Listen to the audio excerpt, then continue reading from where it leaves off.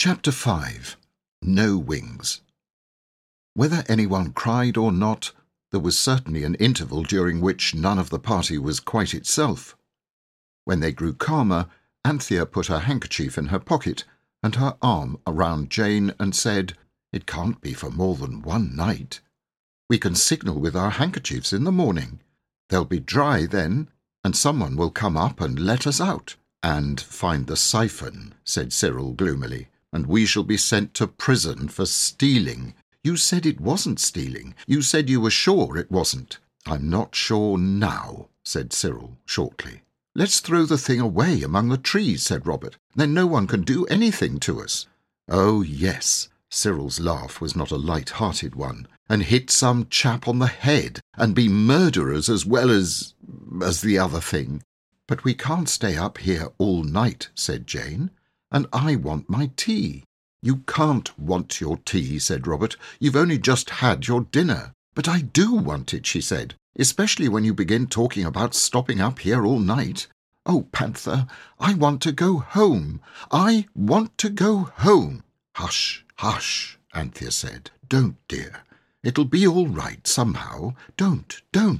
"Let her cry," said Robert desperately. "If she howls loud enough, someone may hear and come and let us out." "And see the soda-water thing," said Anthea swiftly. "Robert, don't be a brute. Oh, Jane, do try to be a man. It's just the same for all of us."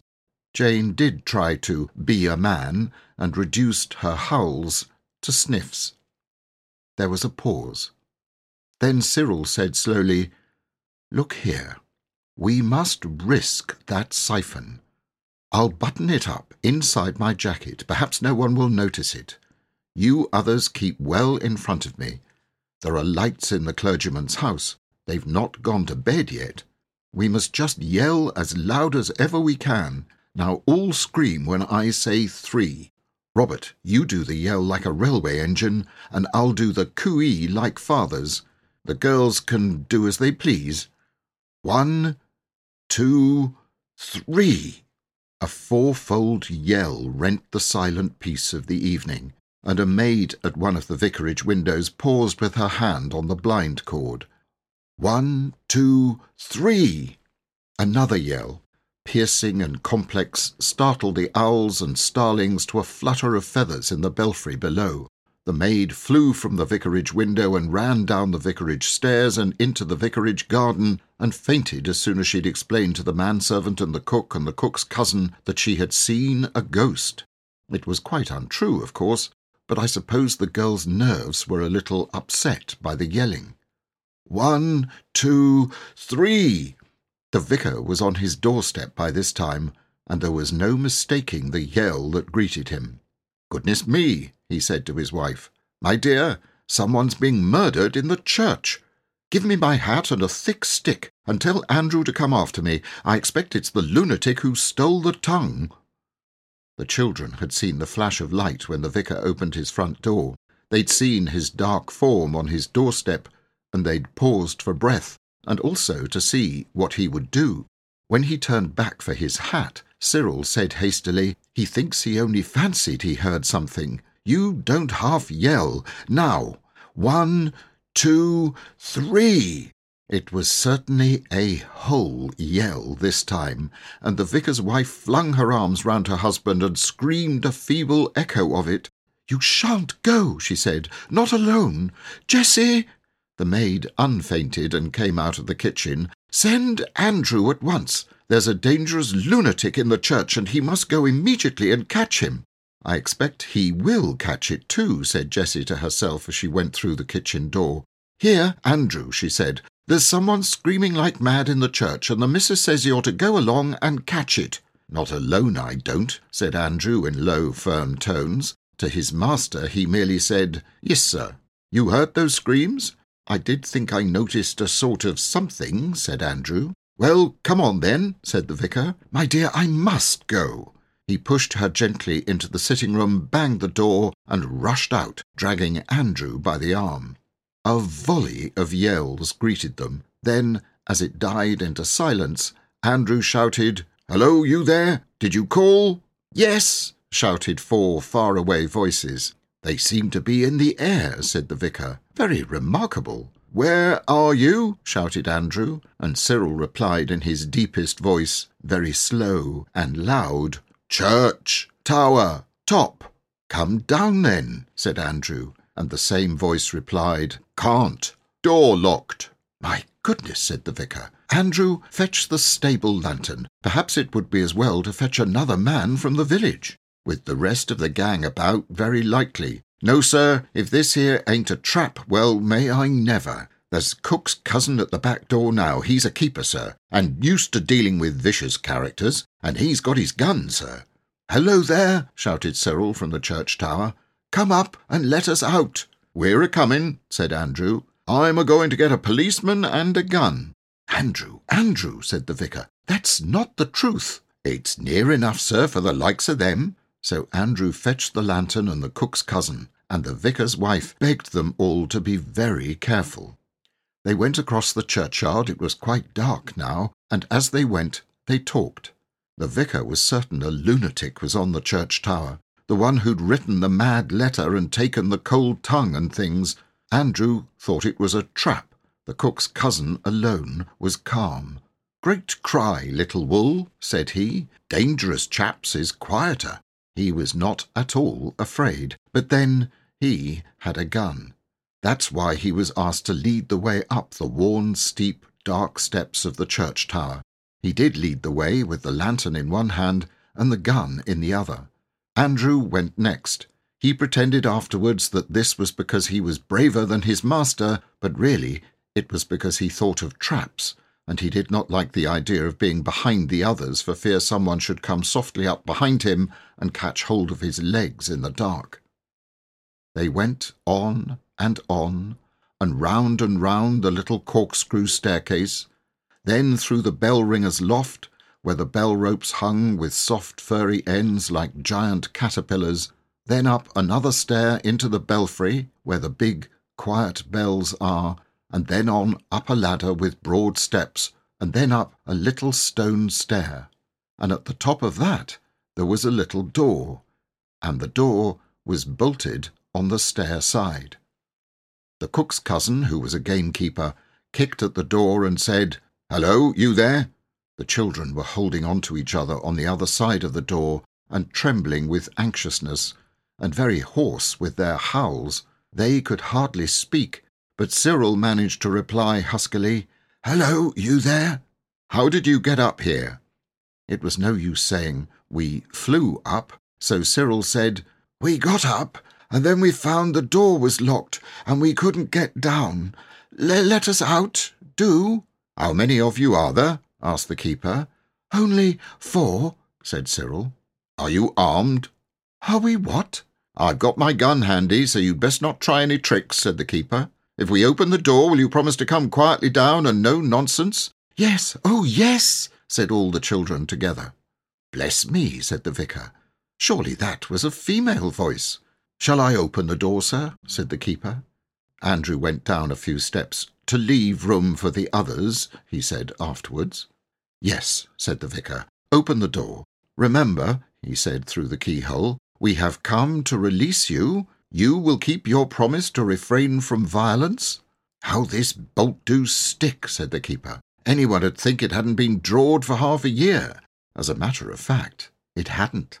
When all the bolts were drawn, the keeper spoke deep-chested words through the keyhole. "I don't open," said he, "till you've gone over to the other side of the tower, and if one of you comes at me, I fire. Now." "We're all over on the other side," said the voices. The keeper felt pleased with himself and owned himself a bold man when he threw open that door and, stepping out into the leads, flashed the full light of the stable lantern on the group of desperadoes standing against the parapet on the other side of the tower. He lowered his gun, and he nearly dropped the lantern. "So help me," he cried, "if it ain't a pack of kiddies!" The vicar now advanced. "How did you come here?" he asked severely. "Tell me at once." "Oh, take us down," said Jane, catching at his coat, "and we'll tell you anything you like. You won't believe us, but it doesn't matter. Oh, take us down." The others crowded round him with the same entreaty, all but Cyril. He had enough to do with the soda-water siphon, which would keep slipping down under his jacket. It needed both hands to keep it steady in its place. But he said, standing as far out of the lantern light as possible, "Please do take us down." So they were taken down. It is no joke to go down a strange church tower in the dark, but the keeper helped them. Only Cyril had to be independent because of the soda-water siphon. It would keep trying to get away. Halfway down the ladder it all but escaped. Cyril just caught it by its spout, and as nearly as possible lost his footing. He was trembling and pale when at last they reached the bottom of the winding stair and stepped out onto the stones of the church porch. Then suddenly the keeper caught Cyril and Robert each by an arm. "You bring along the girls, sir," said he. "You and Andrew can manage them." "Let go," said Cyril. "We aren't running away. We haven't hurt your old church. Leave go." "You just come along," said the keeper, and Cyril dared not oppose him with violence, because just then the siphon began to slip again. So they were marched into the vicarage study, and the vicar's wife came rushing in.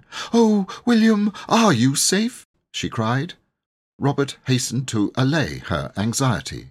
"Yes," he said, "he's quite safe. We haven't hurt them at all. And please, we're very late, and they'll be anxious at home. Could you send us home in your carriage? Or perhaps there's a hotel near where we could get a carriage," said Anthea. "Martha will be very anxious as it is." The vicar had sunk into a chair, overcome by emotion and amazement. Cyril had also sat down and was leaning forward with his elbows on his knees because of the soda-water siphon. "But how did you come to be locked up in the church tower?" asked the vicar. "We went up," said Robert slowly, "and we were tired, and we all went to sleep. And when we woke up, we found the door was locked, so we yelled." "I should think you did," said the vicar's wife. "Frightening everybody out of their wits like this. You ought to be ashamed of yourselves." "We are," said Jane gently. "But who locked the door?" asked the vicar. "I don't know at all," said Robert with perfect truth. "Do, please, send us home." "Well, really," said the vicar, "I suppose we'd better. Andrew, put the horse to, and you can take them home." "Not alone, I don't," said Andrew to himself. And the vicar went on, "Let this be a lesson to you." He went on talking, and the children listened miserably. But the keeper was not listening. He was looking at the unfortunate Cyril. He knew all about poachers, of course, so he knew how people look when they're hiding something. The vicar had just got up to the part about trying to grow up to be a blessing to your parents and not a trouble and disgrace, when the keeper suddenly said, "Ask him what he's got there under his jacket." And Cyril knew that concealment was at an end. So he stood up and squared his shoulders and tried to look noble, like the boys in books that no one can look in the face of and doubt that they have come of brave and noble families and will be faithful to the death, and he pulled out the siphon and said, "Well, there you are then." There was a silence. Cyril went on. There was nothing else for it. "Yes, we took this out of your larder, and some chicken and tongue and bread. We were very hungry, and we didn't take the custard or jam. We only took bread and meat and water, and we couldn't help its being soda kind. Just the necessaries of life. And we left 1/2 crown to pay for it, and we left a letter. And we're very sorry. And my father will pay a fine and anything you like, but don't send us to prison. Mother would be so vexed. You know what you said about not being a disgrace. Well, don't you go and do it to us. That's all. We're as sorry as can be. There." "However did you get up to the larder window?" said Mrs. Vicar. "I can't tell you that," said Cyril firmly. "Is this the whole truth you've been telling me?" asked the clergyman. "No," answered Jane suddenly. "It's all true, but it's not the whole truth. We can't tell you that. It's no good asking. Oh, do forgive us and take us home." She ran to the vicar's wife and threw her arms round her. The vicar's wife put her arms round Jane, and the keeper whispered behind his hand to the vicar, "They're all right, sir. I expect it's a pal they're standing by. Someone put 'em up to it and they won't peach. Game little kids." "Tell me," said the vicar kindly, "are you screening someone else? Had anyone else anything to do with this?" "Yes," said Anthea, thinking of the Samide, "but it wasn't their fault." "Very well, my dears," said the vicar. "Then let's say no more about it. Only just tell us why you wrote such an odd letter." "I don't know," said Cyril. "You see, Anthea wrote it in such a hurry, and it really didn't seem like stealing then. But afterwards, when we found we couldn't get down off the church tower, it seemed just exactly like it. We are all very sorry." "Say no more about it," said the vicar's wife, "but another time just think before you take other people's tongues. Now, some cake and milk before you go home?" When Andrew came to say that the horse was put to and was expected to be led alone into the trap that he'd plainly seen from the first, he found the children eating cake and drinking milk and laughing at the vicar's jokes. Jane was sitting on the vicar's wife's lap. So, you see, they got off better than they deserved. The gamekeeper, who was the cook's cousin, asked leave to drive home with them, and Andrew was only too glad to have someone to protect him from that trap he was so certain of.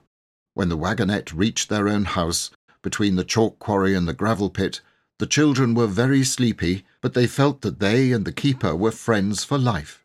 Andrew dumped the children down at the iron gate without a word. "You get along home," said the vicarage cook's cousin, who was a gamekeeper. "I'll get me home on Shank's mare." So Andrew had to drive off alone, which he did not like at all, and it was the keeper that was cousin to the vicarage cook who went with the children to the door, and when they had been swept to bed in a whirlwind of reproaches, remained to explain to Martha and the cook and the housemaid exactly what had happened. He explained so well that Martha was quite amicable the next morning. After that, he often used to come over and see Martha, and in the end— But that is another story, as dear Mr. Kipling says. Martha was obliged to stick to what she'd said the night before about keeping the children indoors for the next day for a punishment, but she wasn't at all ugly about it, and agreed to let Robert go out for half an hour to get something he particularly wanted. This, of course, was the day's wish. Robert rushed to the gravel pit, found the Samide, and presently wished for— But that, too, is another story.